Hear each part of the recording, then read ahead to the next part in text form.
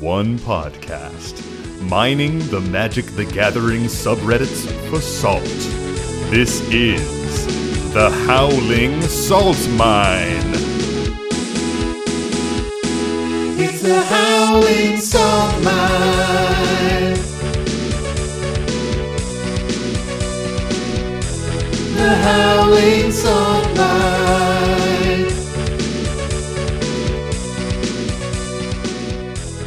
Hey everybody, and welcome to the Howling Salt Mine podcast. This is a podcast where we delve into the Magic the Gathering subreddits. We are looking for the saltiest posts, the posts that discuss table politics, table frustrations, issues in pods, and we're pulling up those salty gems and we're talking about them. Maybe we're telling some jokes. Maybe we're giving out some good advice. Maybe we do neither of those things. I'm your host, Sam. And as always, I'm here with my co-host, Mike. Say hi, Mike. Hello, hello. And this week, Tony is still traveling all over Europe. That bastard. Sure. So, of course, we have brought in our guest host for this week, Nick, our fourth from our pod. Nick, say hey, man. Hey, man. What up, what up, what up? Nice. Glad to have you on, Nick. Yeah, thank you guys for having me. This should be fun. I'm excited. Ready for the salt.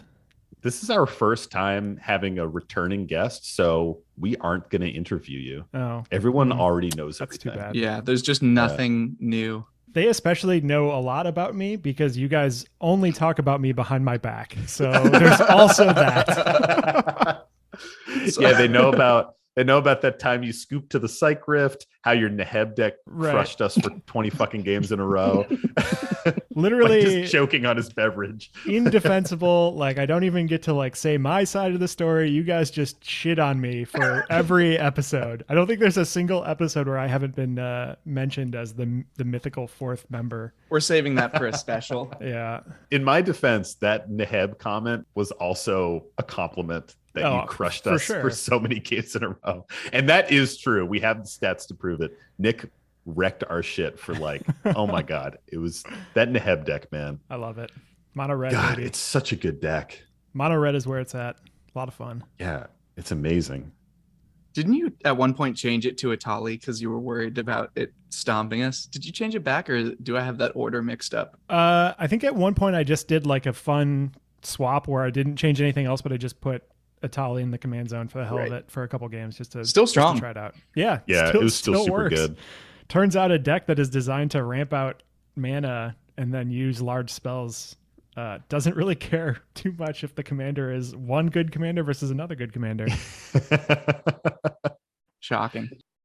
So this is a podcast. Like I said, we're gonna be talking about salt. We're gonna be getting into these salty posts and kind of deconstructing them a little bit, talking about some of the situations going on here, talking about some of the salty moments and trying to just kind of see how we feel about it and sort of give our takes on these situations.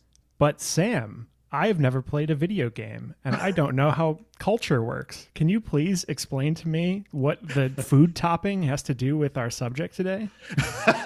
Yes. So protracted. Why, yes, Nick, I can answer that. So when we talk about salt, what do we mean? Well, what we mean is frustrations in the game. Salt is kind of this feeling. It's like a heat in your chest. It's the tears behind your lids. It's the clenching of your butt cheeks on your gamer chair. Salt is that thing that just makes you frustrated in the game. Someone is dropping a Thassa's Oracle in a power level 4 pod. You're going to be salty. Someone is doing some mass land destruction in a power level anything pod, power level any pod. You're going to feel salty. Someone is staxing you out and you can't do anything about it because your deck has no interaction in it because you're a bad deck builder. You're going to feel salty.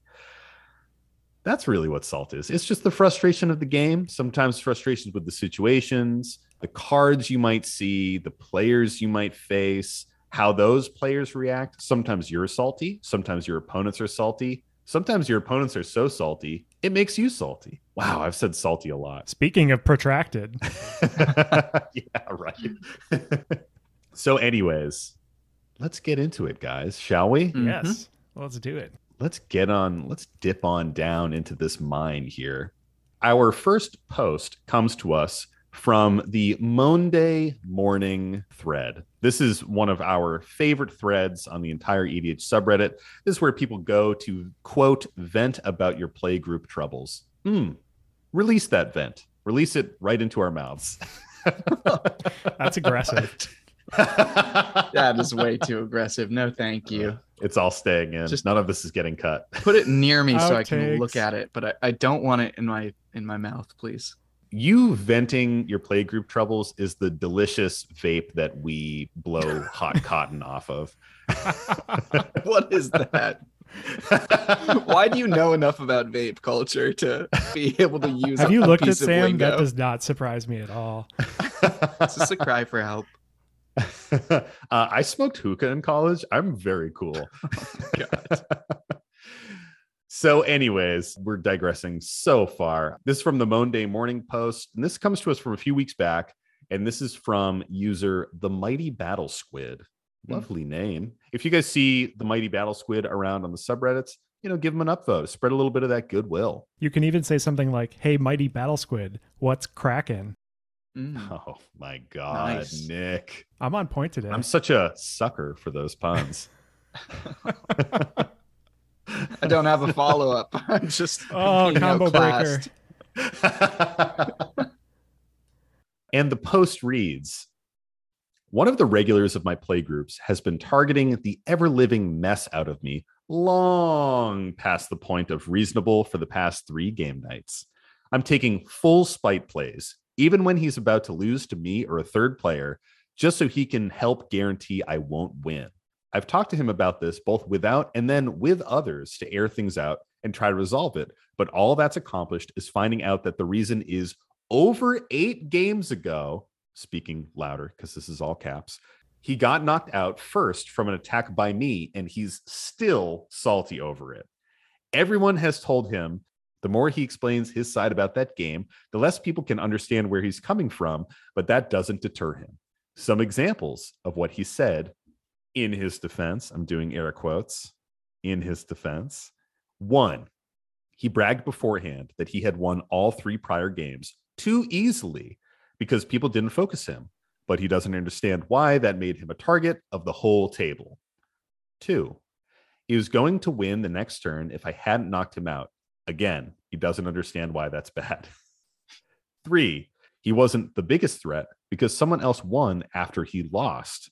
C2, and wonder what the fuck he's going on like I am. 4, he had removal in hand to hit something the guy who ended up winning had, which is how he would have won on that turn.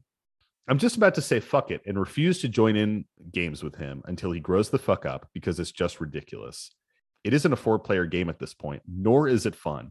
I had to start multiple games with my hand revealed and 3 cards discarded because he's been playing Grixis Control, but with lots of targeted hate all directed at me, even after I'm top decking and my commander is uncastable.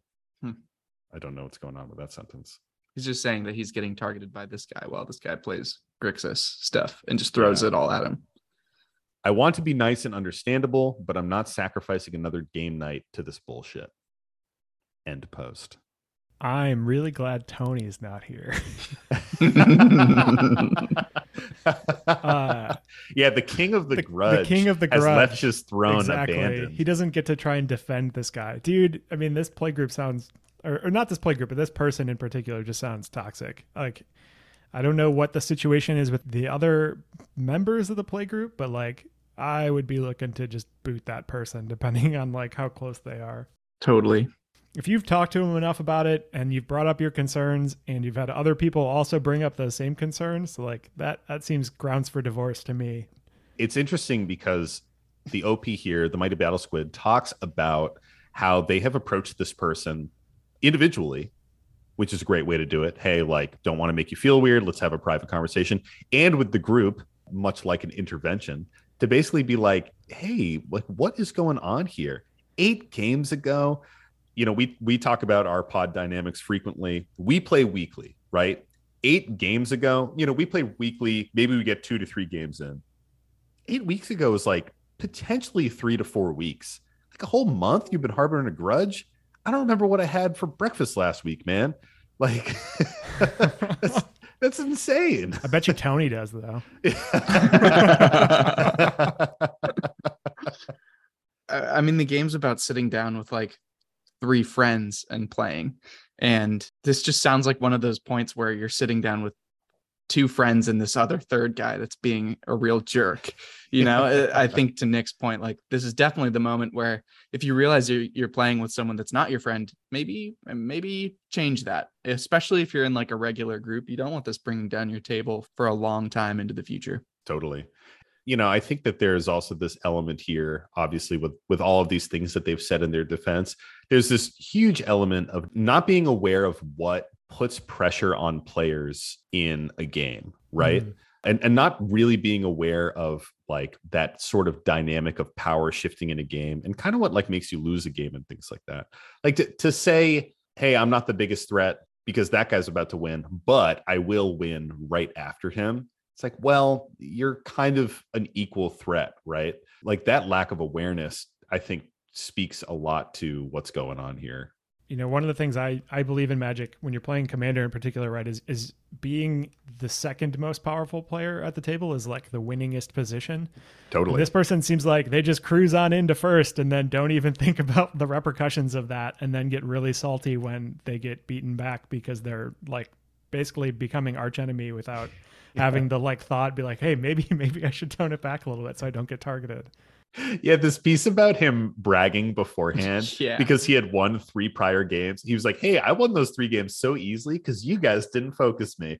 And then they play and he's like, whoa, why are you focusing? It's like, you literally just told us what to do so that situation doesn't happen again. Like, of course we're going to do that.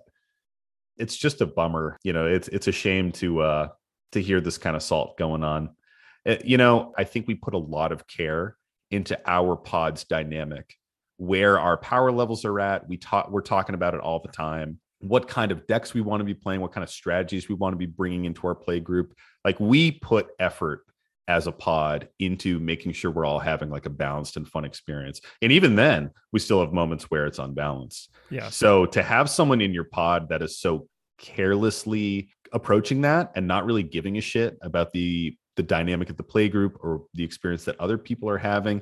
I mean, it's just kind of a bummer to hear, because I think that if you really do put the time and effort in, everybody can sculpt their own fantastic play group and really be getting that experience they want every week after week. One of the things I like that we do that maybe others can take away, we do a really great job of doing like the after action debrief, right? Hey, that was an interesting game. Let's talk about like, and it's not like as formal as that, but like we almost always end up like spending maybe 15-20 minutes after the game is over talking through like, oh wow, this thing happened, like, oh, I couldn't get my lands out, like, yeah, you were really salty. And like part of that I think is our kind of record keeping that Sam does with the spreadsheet to kind of like fill in all the boxes and the categories on that. But like those discussions usually allow a lot of, with the exception of Tony, allow a lot of the heat to kind of burn away a bit before the next game starts. Yeah. So I think that might be something that might be too far gone for this play group, but something others could certainly take. Giving that moment of pause between games to say like, all right,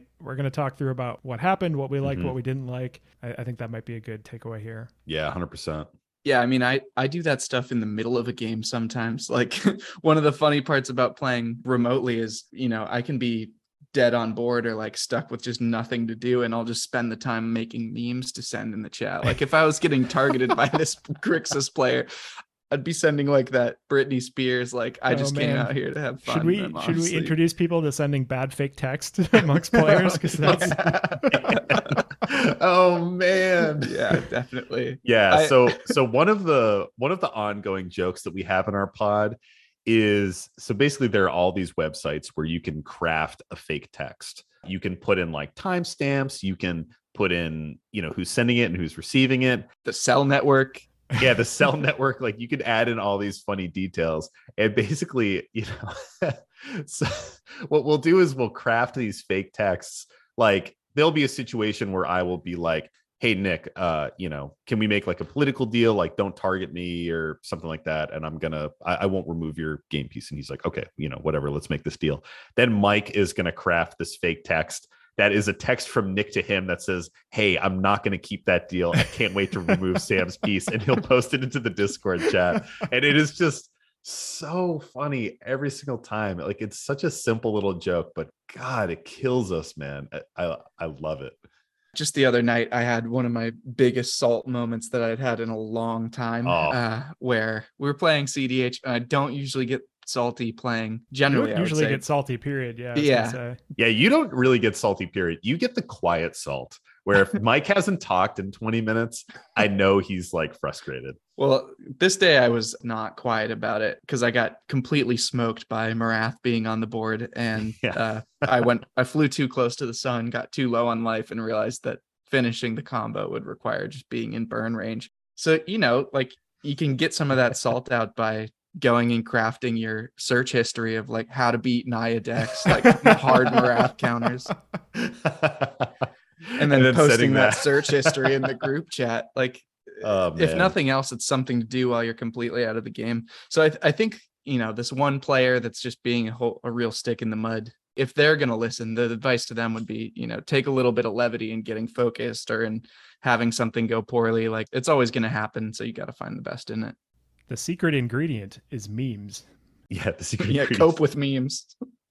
Yeah, I mean, we're kind of getting a little rambly in some of our own like group dynamics, but the takeaway here is that there are ways to assess salt after a game so that they don't carry over to the next game. Some of those are talking it out, like what went wrong, what was making you salty in that game. Was it a bad keep at the beginning? Was it just like your deck not working? Were you feeling unfairly targeted? And that's something to talk about too. Like, were there other threats on the board at that time that you saw as bigger threats? Like, you can talk through that stuff and kind of get other people's perspectives. And then the other side is levity, man. Like, there's nothing better when you're feeling salty is to just like try to craft it into a joke, trying to turn it into something that your friends can laugh at. And then it just kind of lightens the mood and you're not left in that like sulky feeling, kind of busts you out of that cycle of just feeling like shit. So what are we thinking for an overall salt rating? This is a big old slab of bacon on this one. This is nice, salty, smoke cured pork bacon. Mm-hmm. This is incredibly salty. This is like, I don't have a great metaphor. And many times I don't, but this is just the salt that keeps on salting.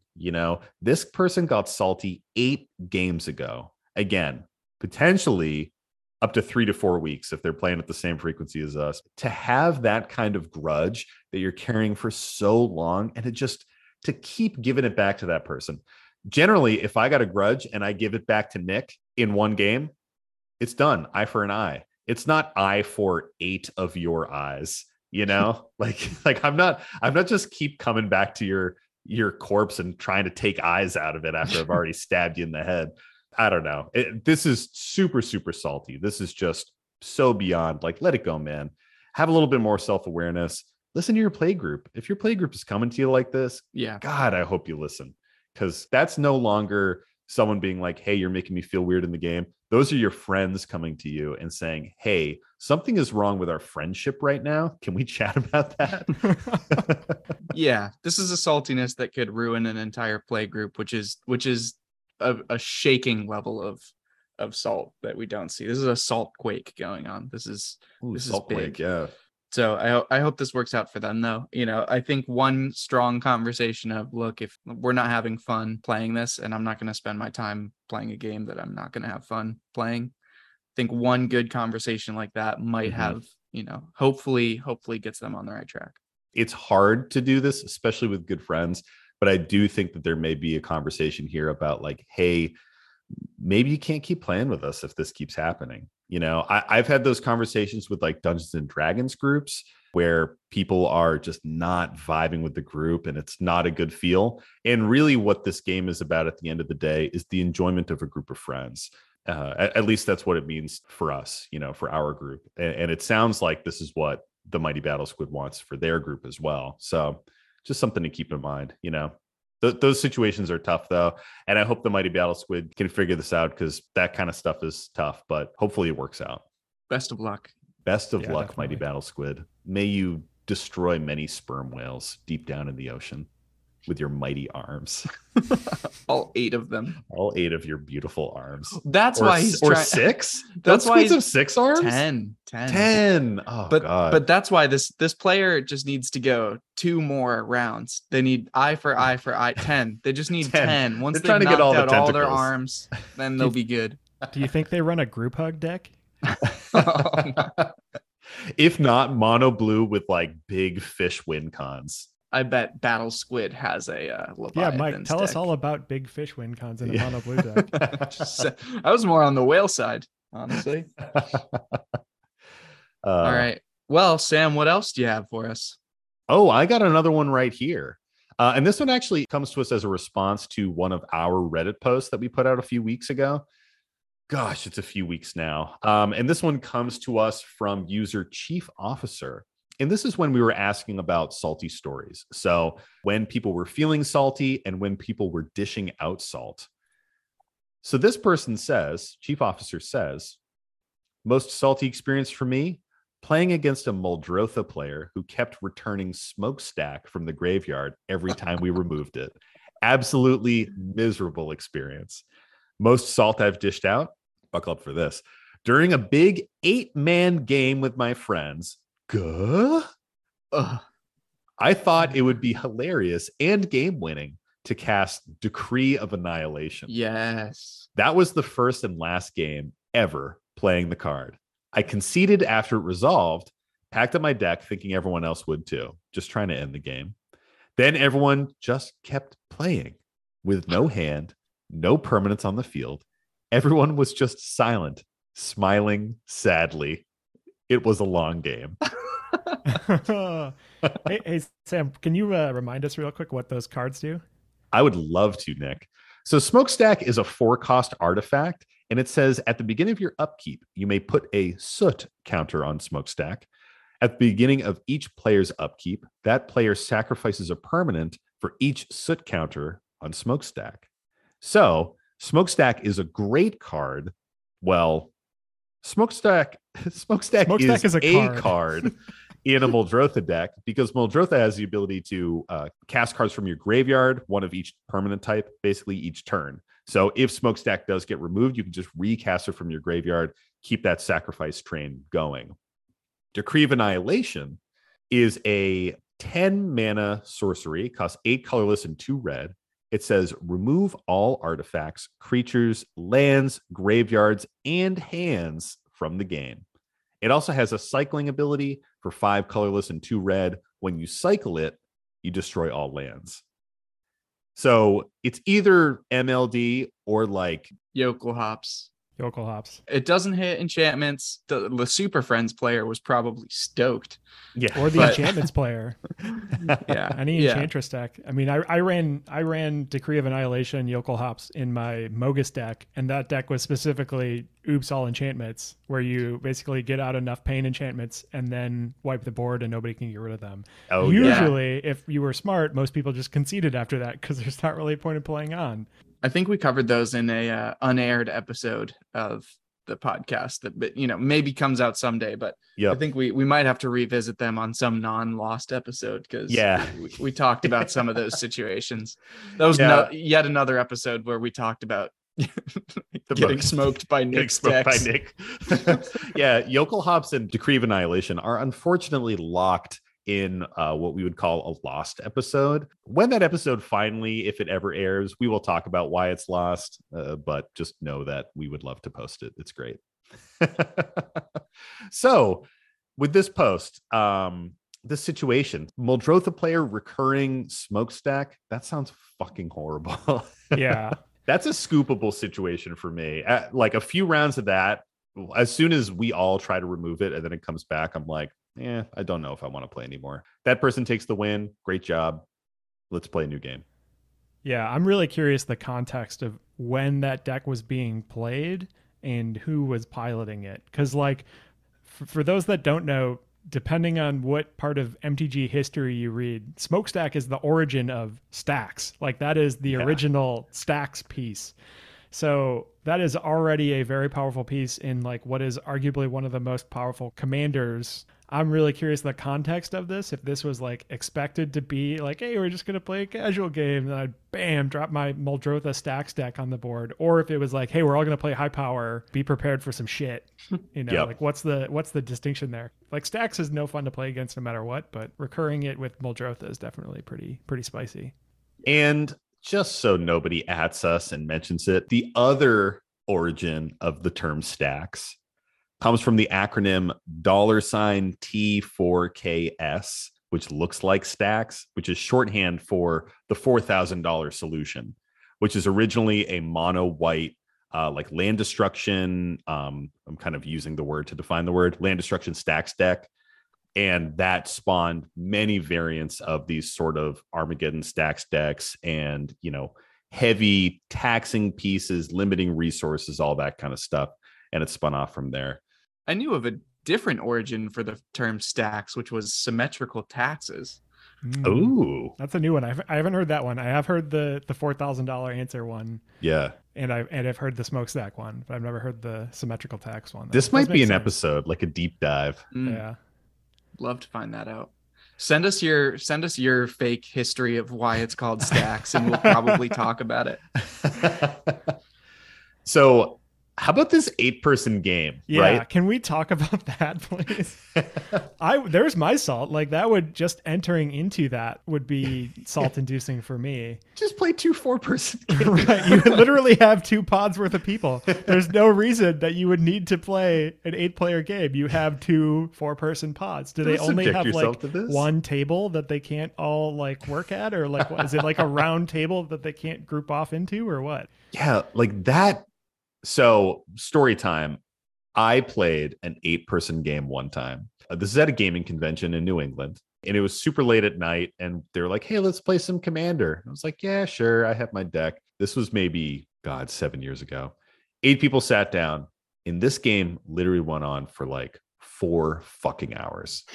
And anytime someone built any kind of board state, they got hit with a board wipe because there's 7 other players holding up board wipes, just ready to drop it.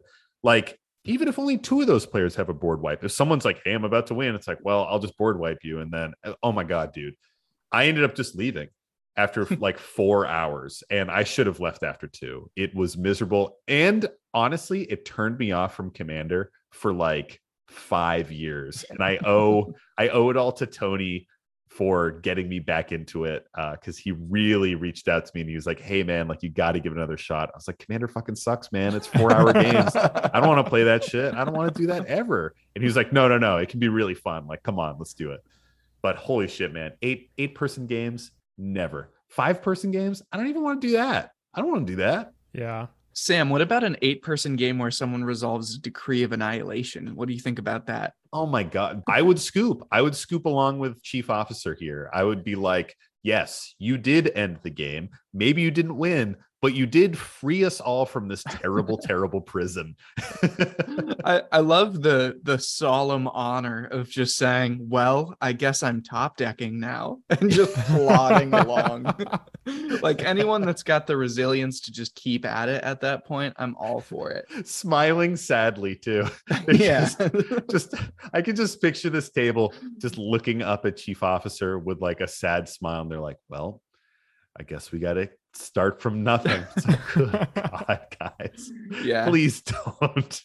Nothing says don't resolve this card again like sitting watching 7 of your friends play another 3 hours of a Commander game. Just crying. I think there's an interesting point with the massive games like that, both in length and in player number, which is like people still view Commander as this massive kind of board game event where you're sitting down and you're playing one game for, multiple hours, even potentially even longer, right? Depending on the play group. I personally can't stand that. At a certain point, I'd rather just concede and start over. But yeah. I've, posted on Reddit mistakenly a few times and been like, "Hey, games should be shorter." And everyone's like, no. We got to play long games. It's only fun if we get to hour 3 and turn 15. It's like, oh my God, please, no, stop. Yeah. And I think that does exist for some play groups, like we've talked about that a few times on this show. There is this, I think we called it 2 sides to a salty coin. And the commander community is kind of divided along the edges of this coin, right? And basically, part of the commander community wants long games. They want everybody's deck to pop off. They want to be like amassing these big armies, having these crazy board wipe situations, having to rebuild, really having it be kind of like an epic tale for, like 2 to 3 hours. And then there's this other side that wants shorter games, high amounts of interaction, and kind of, these faster paced experiences. And there is a bit of salt from one side of the coin to the other. Those players who love the faster games don't want a long game. And the players who want a long game feel kind of like overpowered by the people who want those fast-paced games and don't want to play with them either. So it's really kind of this situation where, like, whatever your group wants to do, that's totally cool. There are these different opinions and people just want to play the game in different ways. People can enjoy however they want. Personally, I don't want to play with 8 fucking people. I would rather be dead. Well, and like, no. I would rather eat my deck. One of the criticisms I see from the long game players to the short game is always like, well, just go play a different format. And it's like, I don't know about that. Like, I don't really want to play a 2-player format. I'm here for playing the 4-player format, but you can still play it quickly and build things quickly and then move on. Like, definitely not moving, just play a different game, like start over. Yeah, I think I'm somewhere in the middle, honestly, because I like 90% of my games to be short, and then the rare game to just be this epic slog, because then it feels worth it. It's like, okay, this isn't normal. This just happens to be, oh, do you remember that insane marathon game the other day? I like that. Make it a story, not make it every time for me. I mean, sure. Mike and I are both, we mention it a lot. I think I say this every fucking episode, but we're about 60% to 40% casual to CDH. And we love both styles. They both bring different things to the table. It's very enjoyable. And currently, this has shifted, but currently Mike and I are both the stacks players in the group when it comes to CDH. So sometimes we'll be like, let's do a really fast CDH game. And we're like, okay, turn 1. Rule of law. Or turn 1, like root maze. Have fun with all of your artifacts and lands coming in tapped. And it's and everyone is like, weren't we supposed to play a fast game?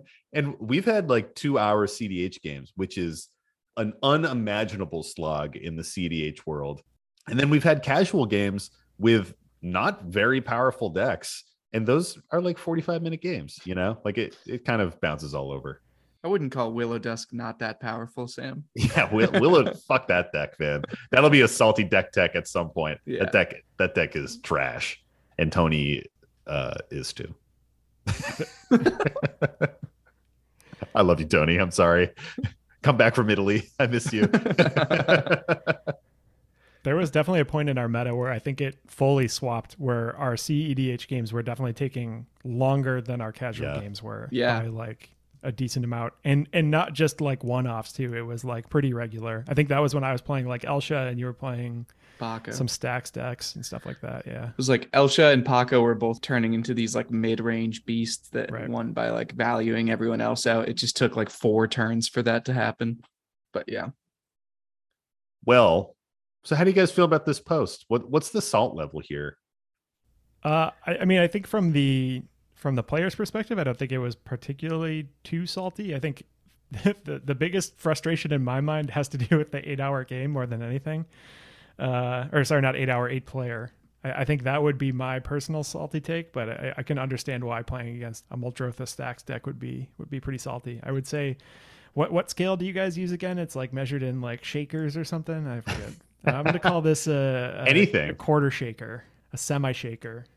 Yeah, I think this is a lightly filled shaker as well. The thing that strikes me about this is, they seem to have taken both in good humor, or it has at least aged into type 2 fun. They enjoy it after the fact, even if maybe in the moment both instances were frustrating for them. Definitely. Yeah, I don't think this is a super salty story. I mean, obviously, this is very far in hindsight. Like you said, Mike, user chief officer here, they're looking back on these moments, and it doesn't really seem to be too salty at this point. But if I were at either of these tables, I would be fucking raging, man. Like if someone is bringing back Smokestack every single goddamn turn after I've been trying to get rid of it, fuck that game. And Yeah. 8-person game. First of all, 8-person game. Anyways, my shaker is filling, and then Decree of Annihilation, and people keep playing. Like, come on, just please stop. Oh God, please stop. He's already dead. It's brutal.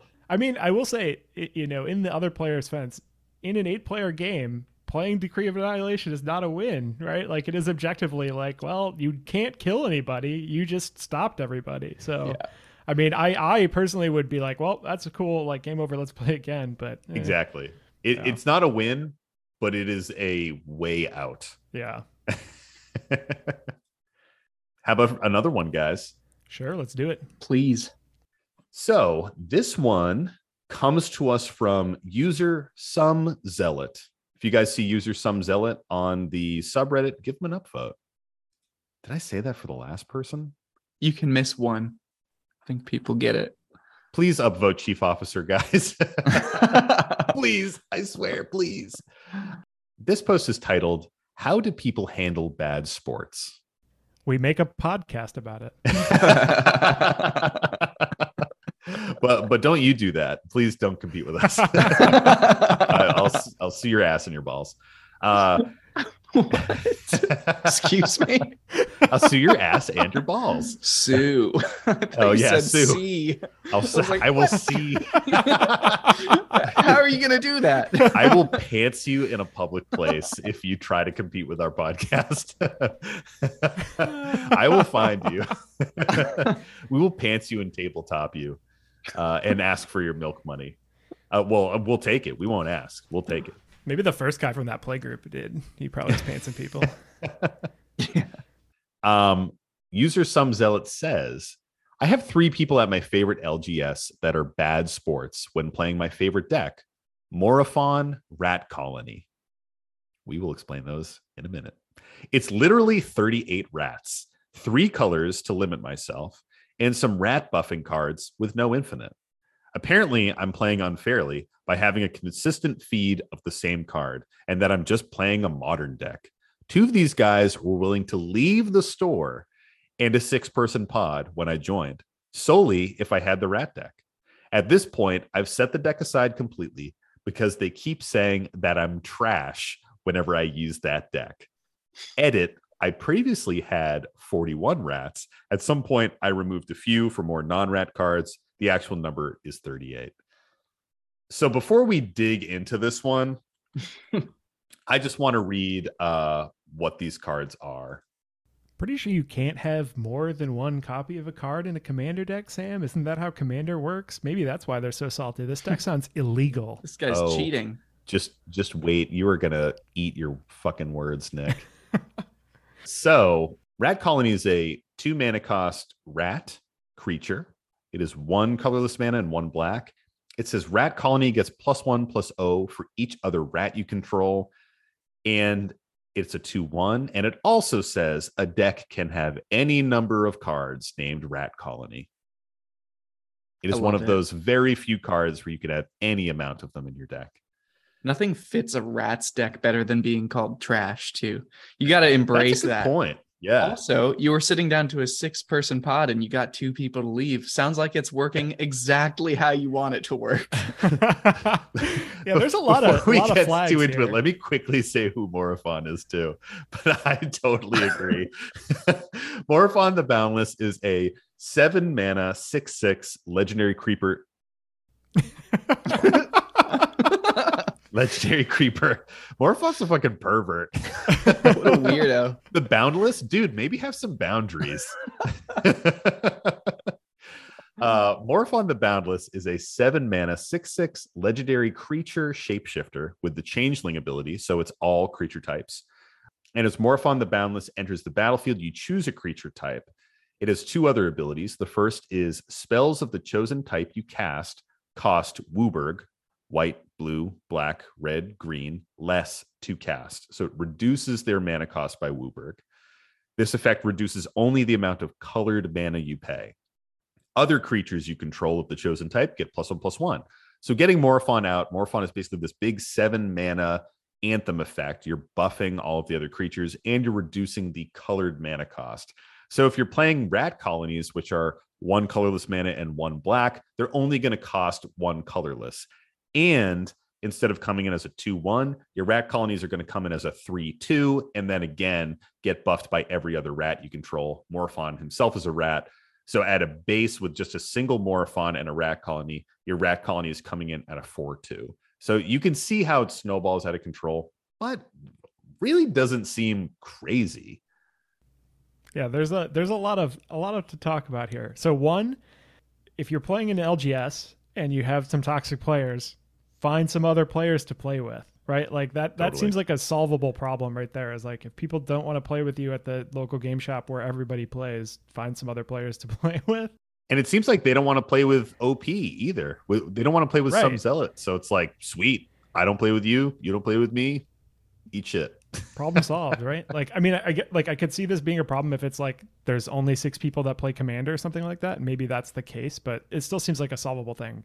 2, all of the decks that run multiple copies, like the special, like you can have as many X card in your deck. I don't think any of them are particularly powerful, right? Yeah. Like even JLK's like Shadowborn Apostle deck, like it got the cool victory on game nights and it spiked the price of the card for everybody. But like, I think that was also a one-off, and I don't think it's as consistent as that. I mean, it's a cool archetype for a deck and like it's fun to build around, but like, I don't know why that is so salt inducing.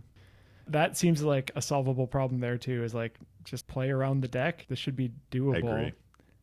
Yeah, I think I said most of my piece on this one, but this is awesome. I hope this guy has Thrumming Stone in the deck. I hope.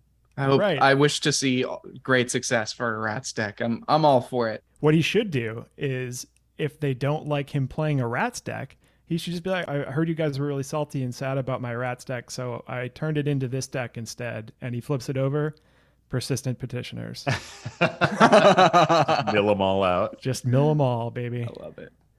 So I will say 2 things. One, some Zealot and I chatted a little bit, and they wanted me to mention that the Rat Colony deck has forced their local meta at the LGS, where everybody's playing board sweepers now, I board love ping that. effects. So everybody's playing these things that ping down the board and lots of board wipes and deal damage across the board. And it's just amazing. And then the other thing is that I do have a deck list. Oh, thank you. got I was about to deck ask. list? I We was- do have a deck Yes. list here, and it is spicy, man. Share it. You gotta It's- share it. Yeah, I'll drop it. Can we get it in the notes for the episode too? Dude, we could put it on our Mox field. Yeah, definitely ask this person if we can put it on our Mox field. That is definitely going to happen. I would love to have this on our It Mox would be field. great. And dear listener, it did happen. This is Sam coming in from the editing room, and you can find that list on our Moxfield page right now. Back to the show. It's a spicy deck. I don't think it would be super salt inducing, but it's spicy. But check this. This is a 10 land deck. No, they have basics. The description of it says, the description of this deck is, this is in all caps. It's rat, period, rat, period. Rat. I was too lazy to add basics. Rat. Never mind. And then the update says July 27, 2022. Still no basics. Yeah. We will not be adding basic lands in our upload to the Mox field. I think it's still funny that this has like completely warped the meta at their local game shop. Yeah. Amazing. Yeah, I love that. So what do you guys think about the salt rating for this post? This is like the pepperoni on the pizza from Pizza Rat. This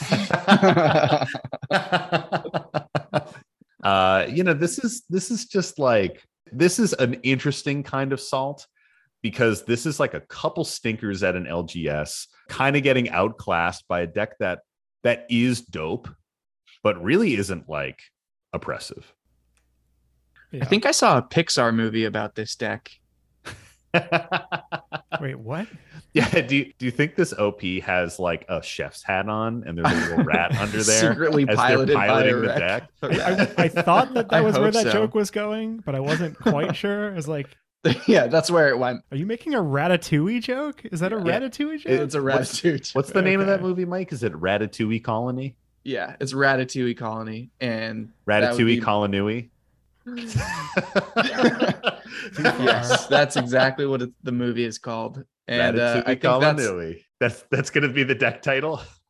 Ratatouille Colonui. no, that's not the deck title. But I think it's the salt rating for the post. It's a deck that everyone else for some reason thinks is garbage, but it's secretly he's serving up greatness, you know? Yeah, exactly. So the other players should get with the program and get excited about it. Yeah, the other players just don't have the refined palette for this kind of deck. And some Zealot, we appreciate this. I mean, this is a dope deck. I really do love it. Hey, Mike, I think it is that time of the week. Oh boy. I think it Ooh-wee. is too. It is the time for the salty card of the week. Alrighty. The salty card of this week is Sunder. It is 3 blue and a blue for an instant. And it says return all lands to owner's hands. Oh. Wow, fuck blue. Thank you for filling for Tony correctly. Yeah, just another data point that blue, as Tony would say, is a trash color for trash people. Hey, let's not hate on the trash people, you know. Yeah, we just talked about the rat dope-ass deck. decks. Yeah, right. All right. So, Nick, does this card make you salty? Yeah, it does. And honestly, it has nothing to do with the effect.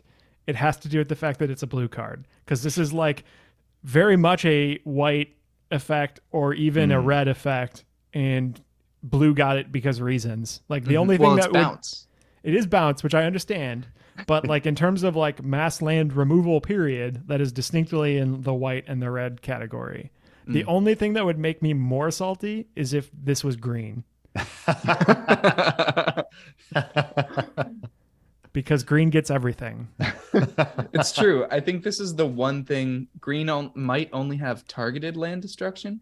I think green gets some non-specific permanent removal. True. Yeah, I think green does have some targeted land destruction. Yeah. For like individuals. But yeah, I'll go next. Yeah, Sam, does this make you salty? This definitely makes me salty. I totally agree with Nick. This is color pie breaking. Like, this is kind of shitty to see in blue. Blue didn't need this effect. Like, give me a break. Also, the fact that this is an instant, come on. Like, that is so unnecessary. At least make it sorcery speed. 5 mana for an instant to return all lands is extremely powerful. I mean, we've already talked about Psych Rift and how strong that is as an instant effect to balance everything else. Can you imagine if you're like, oh, my opponent is holding up for a Psych Rift, I'll just get ready, and then they're like, Sunder, all your lands are back. What if the worst situation happens where they respond to their own Psych Rift with a Sunder?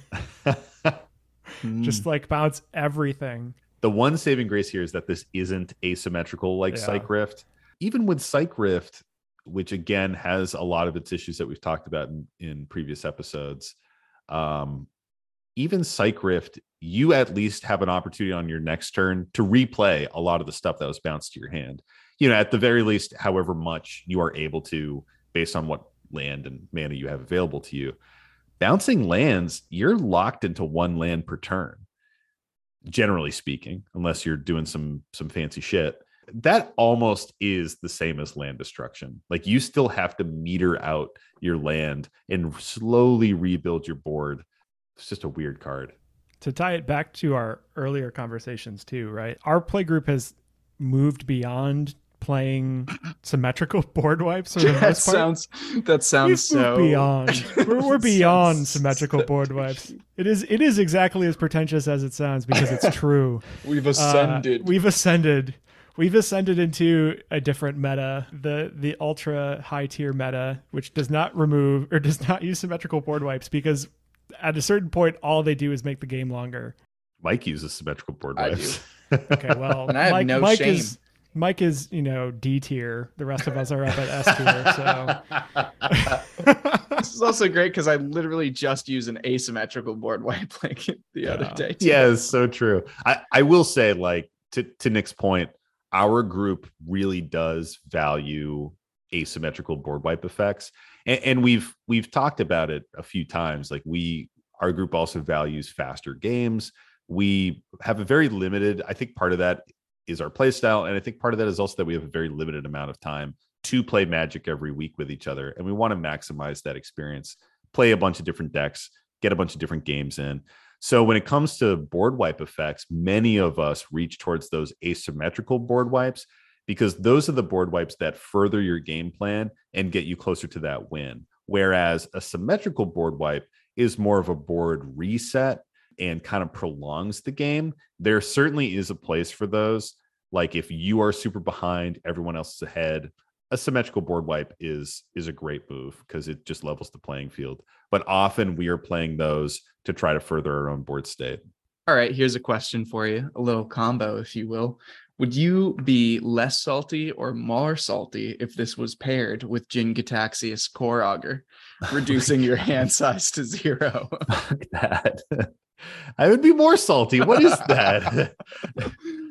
But then at least the game's kind of over, right? Yeah, I would be conceding. I think I would. Yeah. That would be, that would be a concession from me. Because I mean, like you have it locked at that point, right? You're able to keep your lands and rebuild quicker than everybody else is. They're forced to dump. Yeah, I'm out. Start a new game. You won. Cool. I mean, again, like we talk about this a lot, but I don't think that these effects are as salt-inducing when they feed directly into a win.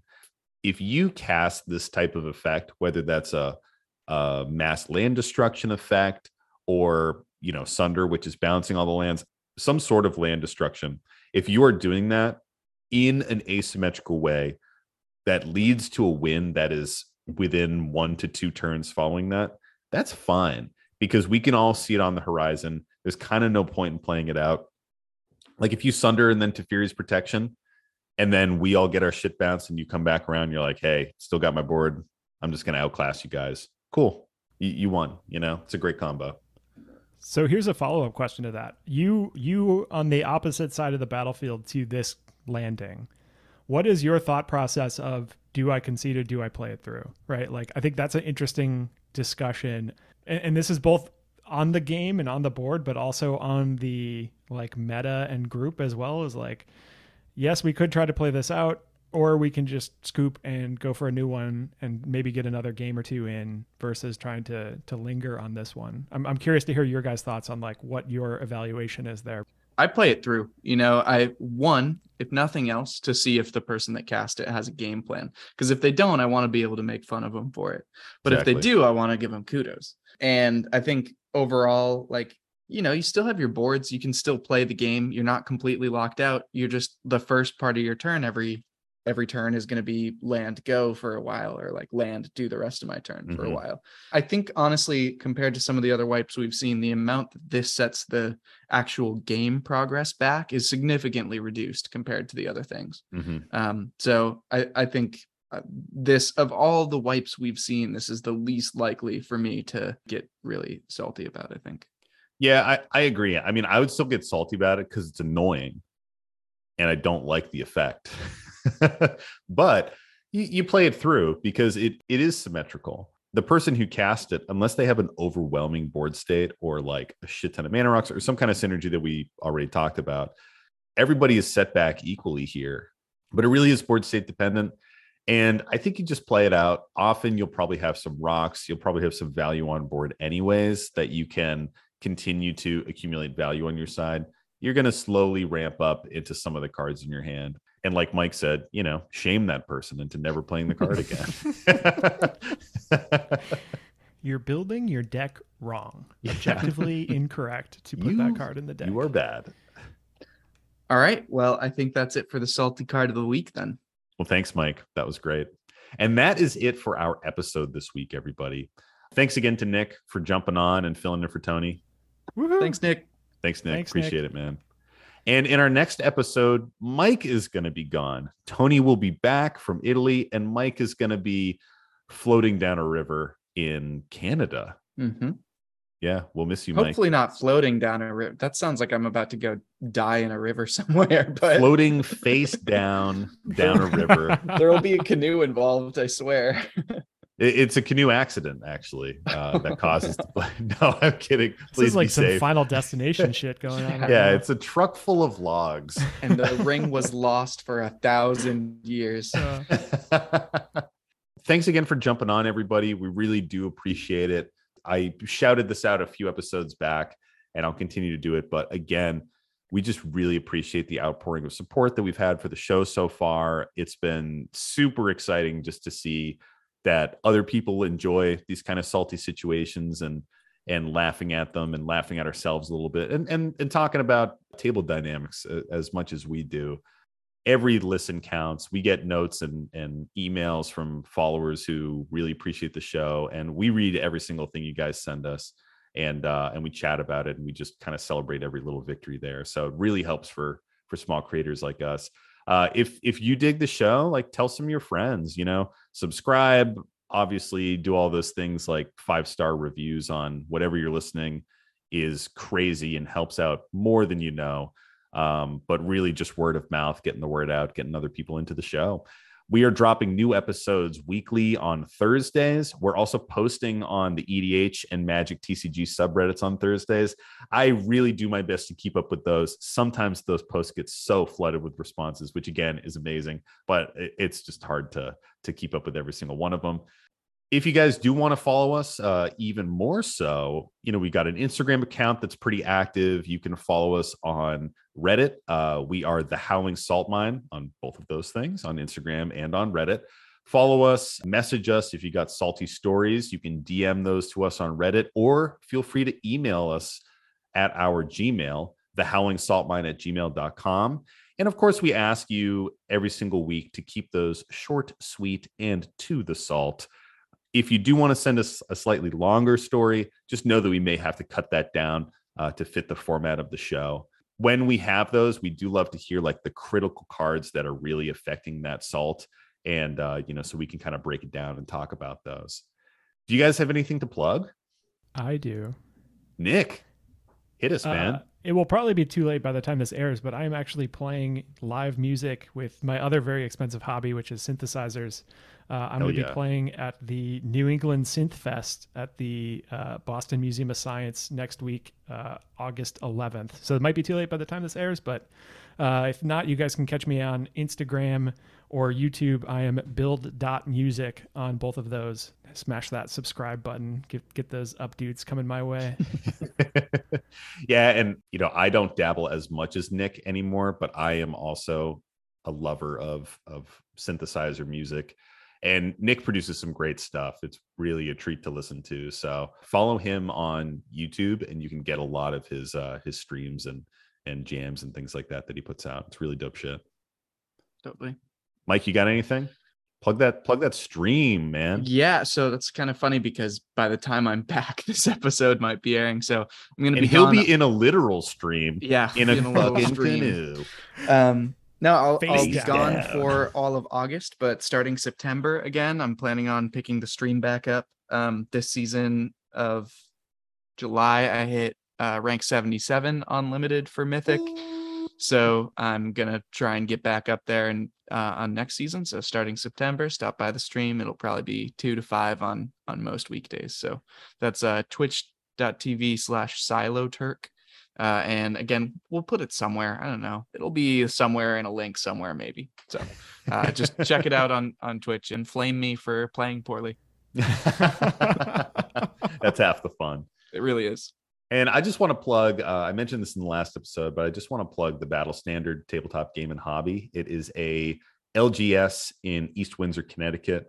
And they're just super supportive of our show there. My friend Jared owns that store. They've got a great community for EDH, for tabletop miniature games. If you're into like Warhammer 40K, it's just a really good crew, a great store. Just want to shout out Jared and all the good stuff that they're doing down there.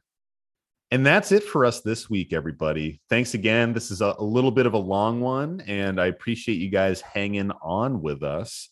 And as always, stay salty and don't forget to draw an additional card during your draw step.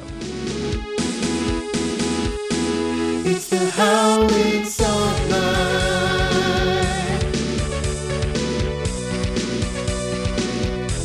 The Howling Salt Line.